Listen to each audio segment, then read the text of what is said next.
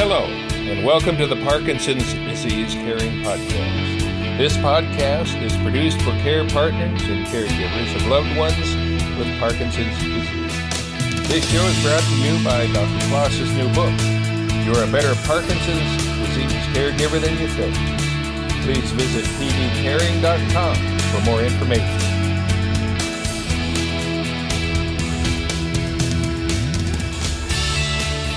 Thank you for joining the Parkinson's Disease Caring Podcast. I'm your host, Dr. Kevin Kloss. On today's show, I'm going to share with you an interview that I recorded some time ago with a caregiver named Jack.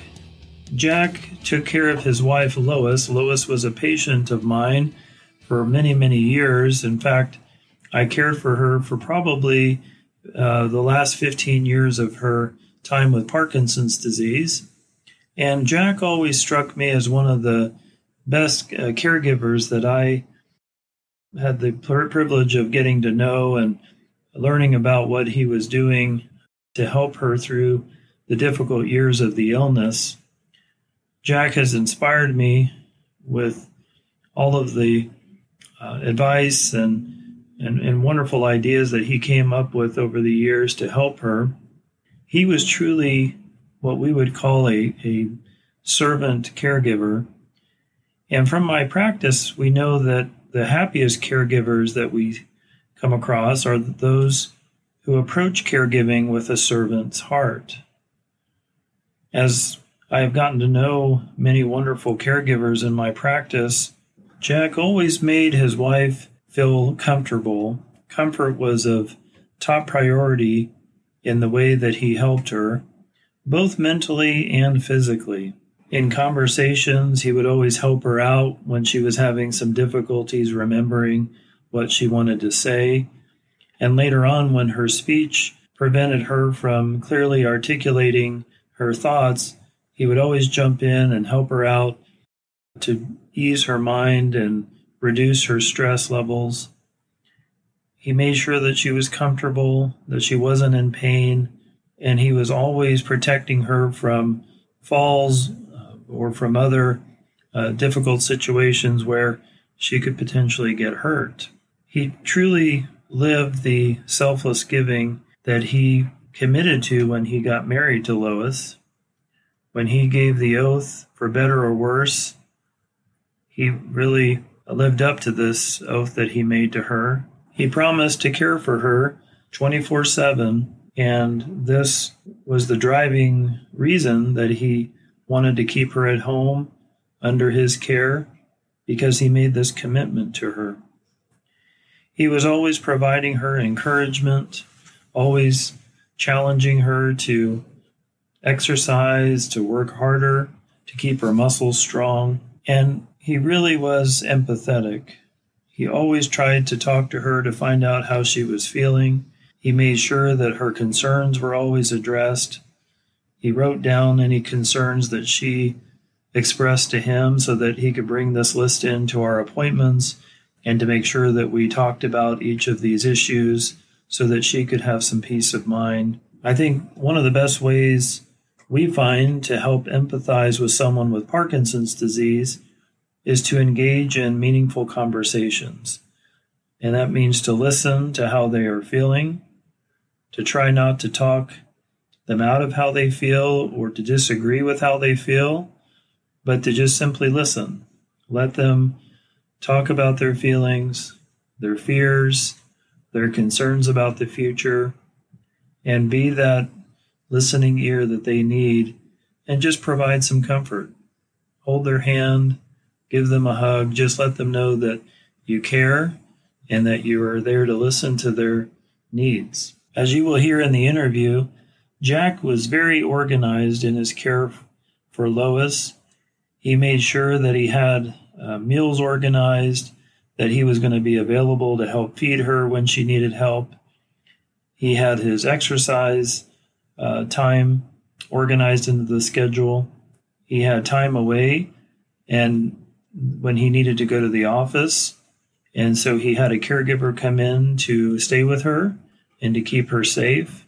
But I think one of the greatest things that Jack did was showing his gratitude. He was really grateful for the opportunity to serve Lois and the needs that she had from Parkinson's disease. He wasn't bitter. He wasn't upset and angry that he had to spend that time caring for her needs. He wasn't resentful about the sacrifices that he was making. He appreciated the fact that he could spend this time with Lois, that he could give her the love that he had for her. And he expressed this gratitude all the time to his family, to me, and to others. And this helped him have a more trusting and confident relationship with Lois, knowing that he was truly grateful for this opportunity to serve her. This gave her a lot of comfort. This gave her the ability to know that he was not overburdened by the needs that she had, but instead that he was with her and lovingly wanting to help her through the illness. Jack reminded me of the quote from Albert Schweitzer that said, "The only really happy people are those who have learned how to serve." So I hope you enjoy this interview recording with Jack, and I thank you again for listening to the podcast today. So Jack, thank you for being on our podcast today and sharing some of your story and your advice today for us. And just in way of background, I'd like to ask you if you could tell us a little bit about life before the diagnosis of Parkinson's with you and Lois and your marriage and your family. Could you tell us a little bit about that? Well, we had 4 daughters. I had wanted a boy, and I didn't get one. And I don't blame God for that. But she was as perfect wife and mother as I could have ever married. In fact, every night when I say my prayers on my knees, I thank God for letting me have Lois as my wife and mother of my children and my best friend. But having 4 daughters, I had 2 girls in college at the same time for 3 years. So we had a handful of raising 4 daughters, but they all turned out great. All of them are college graduates and all going to their backgrounds, but I couldn't have had any 4 better children than what I've got. But I give Lois credit for most of that. I was a disciplinarian, and she, as I mentioned before to you, she taught Sunday school for 25, 30 years. So we had a good Christian situation in our family. And we didn't have any problems. We were married almost 55 years, like in a month or so. We never did fight. I mean, we might disagree. I think she did 2 things wrong in 55 years. And that's all. And she got a little carried away with the credit card, and I found out about it. I took it away from her. I cut them up in front of her. But my memory sucks. I'm 80 years old, so I can't remember. I'll remember the other one here in a minute. And so we had a great relationship, and she did a really good job with our children and making sure they were Christian young ladies, and they all turned out great. All of them are professionals. Now one of them's a CRNA, certified registered nurse anesthetist. And we had a great, no problems, no marital problems whatsoever. Wonderful. And then, obviously Lois was diagnosed with Parkinson's disease, and I'm sure that was a tremendous blow to both of you at that time. But she remained independent for a long time. She took medications, and she even had the deep brain stimulation surgery, and did well for many, many years. But how long do you think it was before you really started to have to help her more, where you had to sort of jump in and give her more assistance? Well, she was able to drive and everything when she was first diagnosed, and I had a local policeman call me and said, "Jack, you need to take that car away from her. She's going to kill herself or kill somebody." So I took it away from her. I'm going to say about maybe 8 years in it. She had the disease for 17 years. I'm going to say about 8 years into it. At one time we went snow skiing way early, and she agreed that we ran the skis. Of course, had a whole family there, but she fell on not a bad mountain, but she looked up and said, "I've had about all this mountain I can stand. Take me back to the house. Take me back to the lodge." But she participated. I coached youth football for 13 years, and my daughters would bring her to the games, and so we weren't handicapped much early. But as it got later in it, when I took the car away from her because of the danger involved of driving, and then as it got, I didn't realize what Parkinson, what a terrible disease that is, until it got later. And those last, well, I mentioned to you before, I asked you that one time how long, and you kind of quietly, which I don't know if she'd understood what we were talking about anyway. You said 6 months, and she lived 4 years and 6 months. But it got tough. It is so difficult. It got to the point where obviously she couldn't walk or talk, and some of the things that I had to do. I wouldn't put her in a nursing home because I knew she wouldn't make it there. So I had a lady come to the house that would help me. And I think I told you the story that as it got later, she would have crying spells. And if I was here at my office, I fed her every meal because I was afraid she'd choke to death. And although the lady was real good that helped me, she was just there while I was here at my office. I've got over 4,000 clients, and they need help from time to time. And so I still had to come to the office, but I stayed home a lot. I would come to bring the mail, take care of my clients, then go back. And even when she was there, I would be outside. She'd call me. She'd, "Jack, she's having a crying spell." So I would come in. I told you the story. I'd get about 6-8 inches from her face, and I would tell her, not a real nasty joke, but when I got to the punchline, the ending was it was a dirty word, and she would just start laughing. And so it would end the crying spell, but it worked. And I bet I told her that same dirty joke 50, 60 times, maybe longer, maybe more than that. But we had a great marriage. It's a bad disease. Well, Jack, how did you?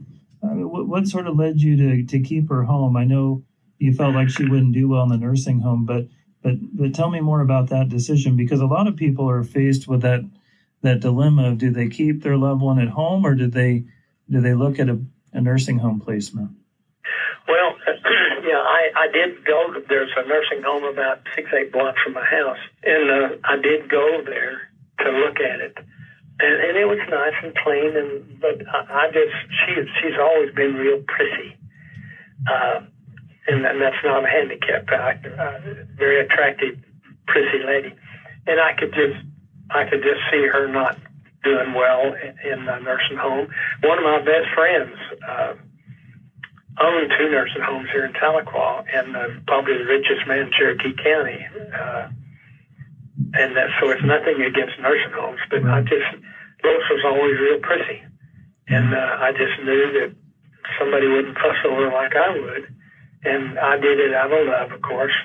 As I mentioned to you before, she taught Sunday school for 25, 30 years, and such a great mother to my children, making sure that they were raised in a Christian world.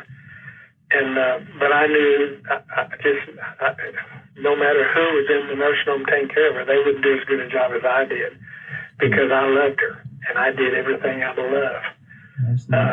There at the end, it may be too much information for this conversation, but we'd keep track of how many days she'd go without having a bowel movement. And it would sometimes be 3 or 4 days, and then she'd be so constipated, I would put rubber gloves on and have to dig it out. And that's not something anybody enjoys doing, but you do it out of love. Sure. And had she had her faculty, she would have been so embarrassed. Right. She was such a prissy lady, but a wonderful prissy lady.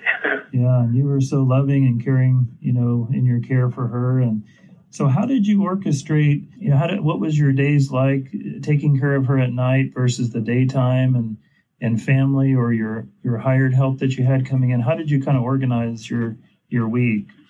Well, once she got to a point where she needed go to the bathroom, and I still have, like I said, I've got over 4,000 clients, and somebody needs help every day. So I hired this lady, and I had known her. Her husband worked on my bass boat, my river boat, and so I got to know him kind of and had heard good things about her being a good caregiver. So I asked her, or he actually told me, he said, Jack, when she gets to the point she needs help, holler, and Sue would love to help her. And so I did. I can't remember how long I had Sue, probably 10 years, when she started needing help getting the bathroom, because there for a while she could walk and didn't need a cane or a wheelchair or anything. But once she got to where she needed a little bit of help during the day, I still came to the office and bring the mail in, take care of my clients that need help, and I'd go home. But I didn't want to give up mowing the grass and playing golf and hunting doves, and so I could afford to hire somebody to help me, so I did. And she wasn't too difficult in the beginning. As it got in the later years of her sickness, it became really difficult. And that's when we started keeping track of her bowel movements so we could help her to have one, and more difficult. Those last 4 or 5 years were really tough. Right, because I know you were feeding her, you were... yeah, I fed her every meal. And even when she got to the end, because I was afraid she was going to choke, and I would have to occasionally put my fingers in her mouth and take food out of her mouth because she was going to choke. So I monitored her really, really close every meal. But I never let anybody else feed her those last 4 or 5 years. Yeah, wow. Once I got her to bed at night, she was good. Okay. In fact, I could go to my grandson's football game and with no one there, and come home and she hadn't moved a muscle. She was sleeping good. That's great. So you were able to sleep at night most of the time. Yes.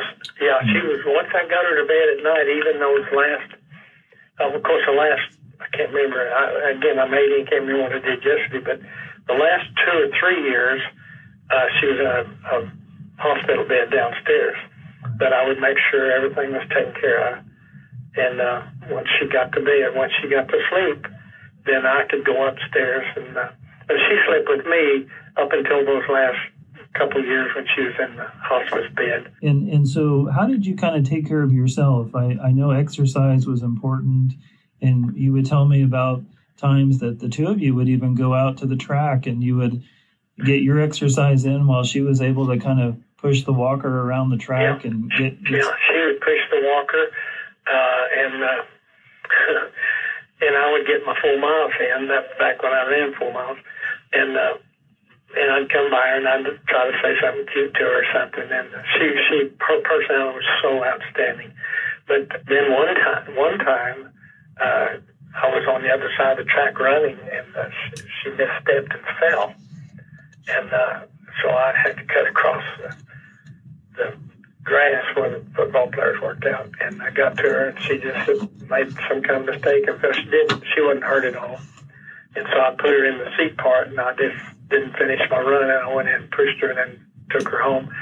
But I did that again to prolong her life, because I understood that with exercise she could, last longer.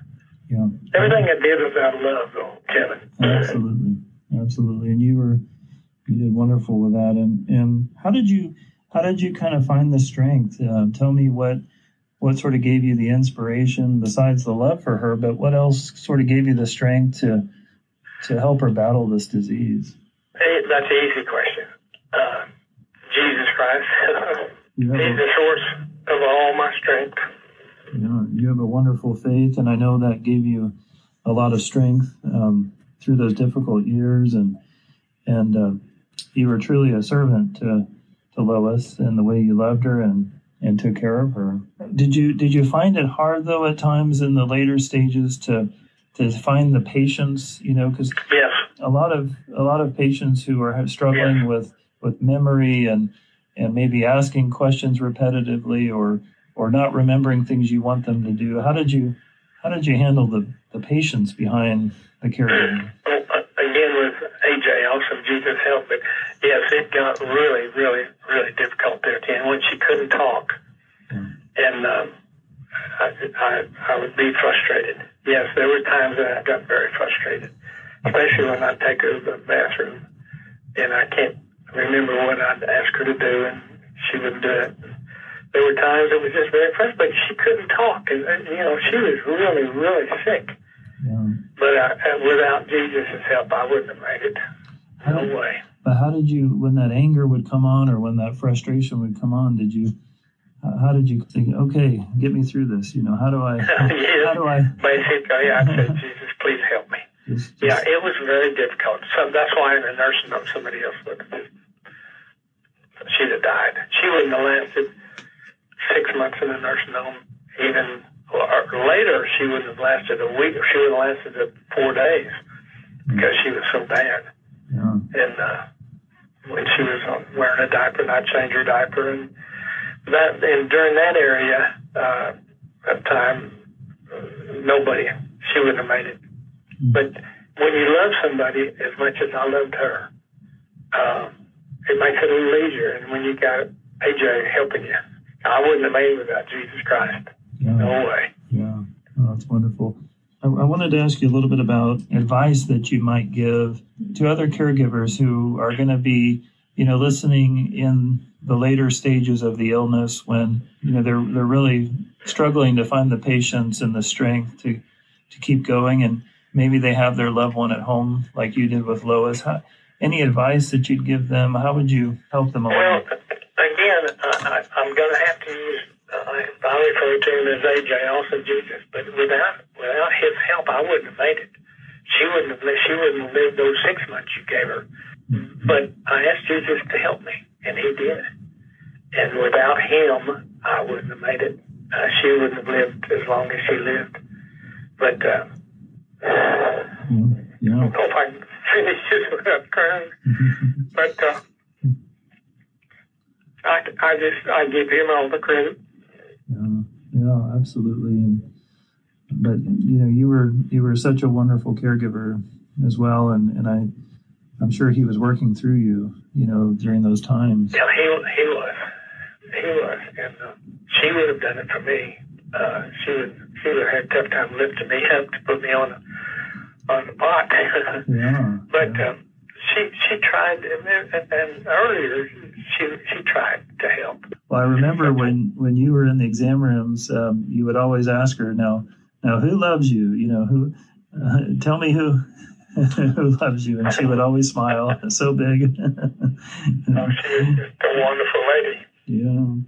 Well, how are you doing? How are you and your daughters coping now? Tell us a little bit about, now that Lois has passed, how are you guys doing as a family, and what's life like? My oldest daughter, Linda, right after we married Lois, she said, Dad, you need to come to Sunday evening meal. And she did it out of sympathy for me, I know. And the only Sunday I've missed was yesterday, by the way, because I had a grandson get married. Wow. Not her boy, but my second oldest daughter's oldest son.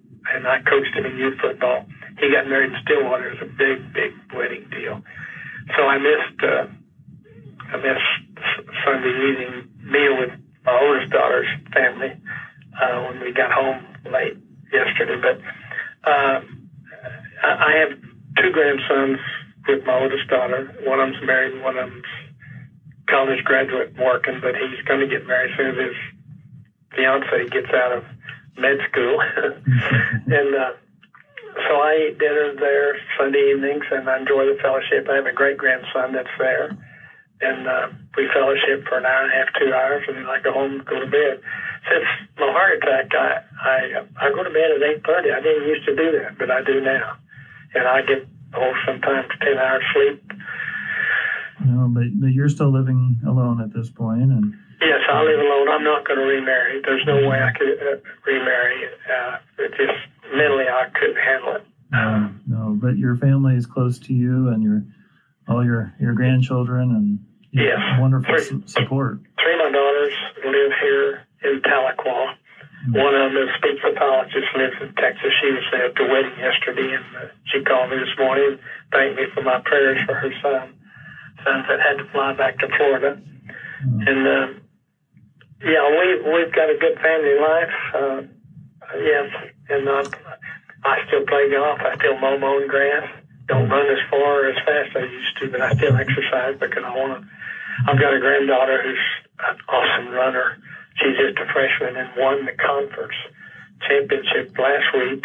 115 girls, and she finished first, 22 seconds ahead of the second place girl. She's just a freshman, good Christian young lady. She sees me, hears me bragging on her. She gives me a dirty look. She's real humble, but she runs again this Saturday at the Wausau and the 5A regionals.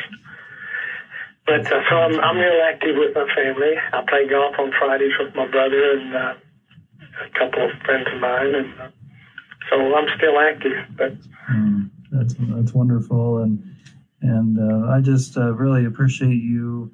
You know, I know as difficult as this has been, and then having to rethink some of those memories and bring up some of these topics, it's difficult. So I just really appreciate you being willing to share and offer some advice and thoughts to us, and you've been an inspiration to me, and the way you cared for her and your dedication and love that you showed to her.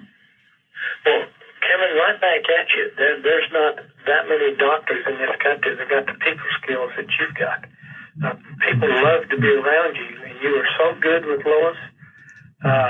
It was a blessing. It was a blessing that we got you as her doctor. Thank you. You're very, very special to my family. I appreciate that, Jack. Thank you so much. Thank you for joining the Parkinson's Disease Caring Podcast. Please visit pdcaring.com for more information. And remember, you are a better Parkinson's disease caregiver than you think.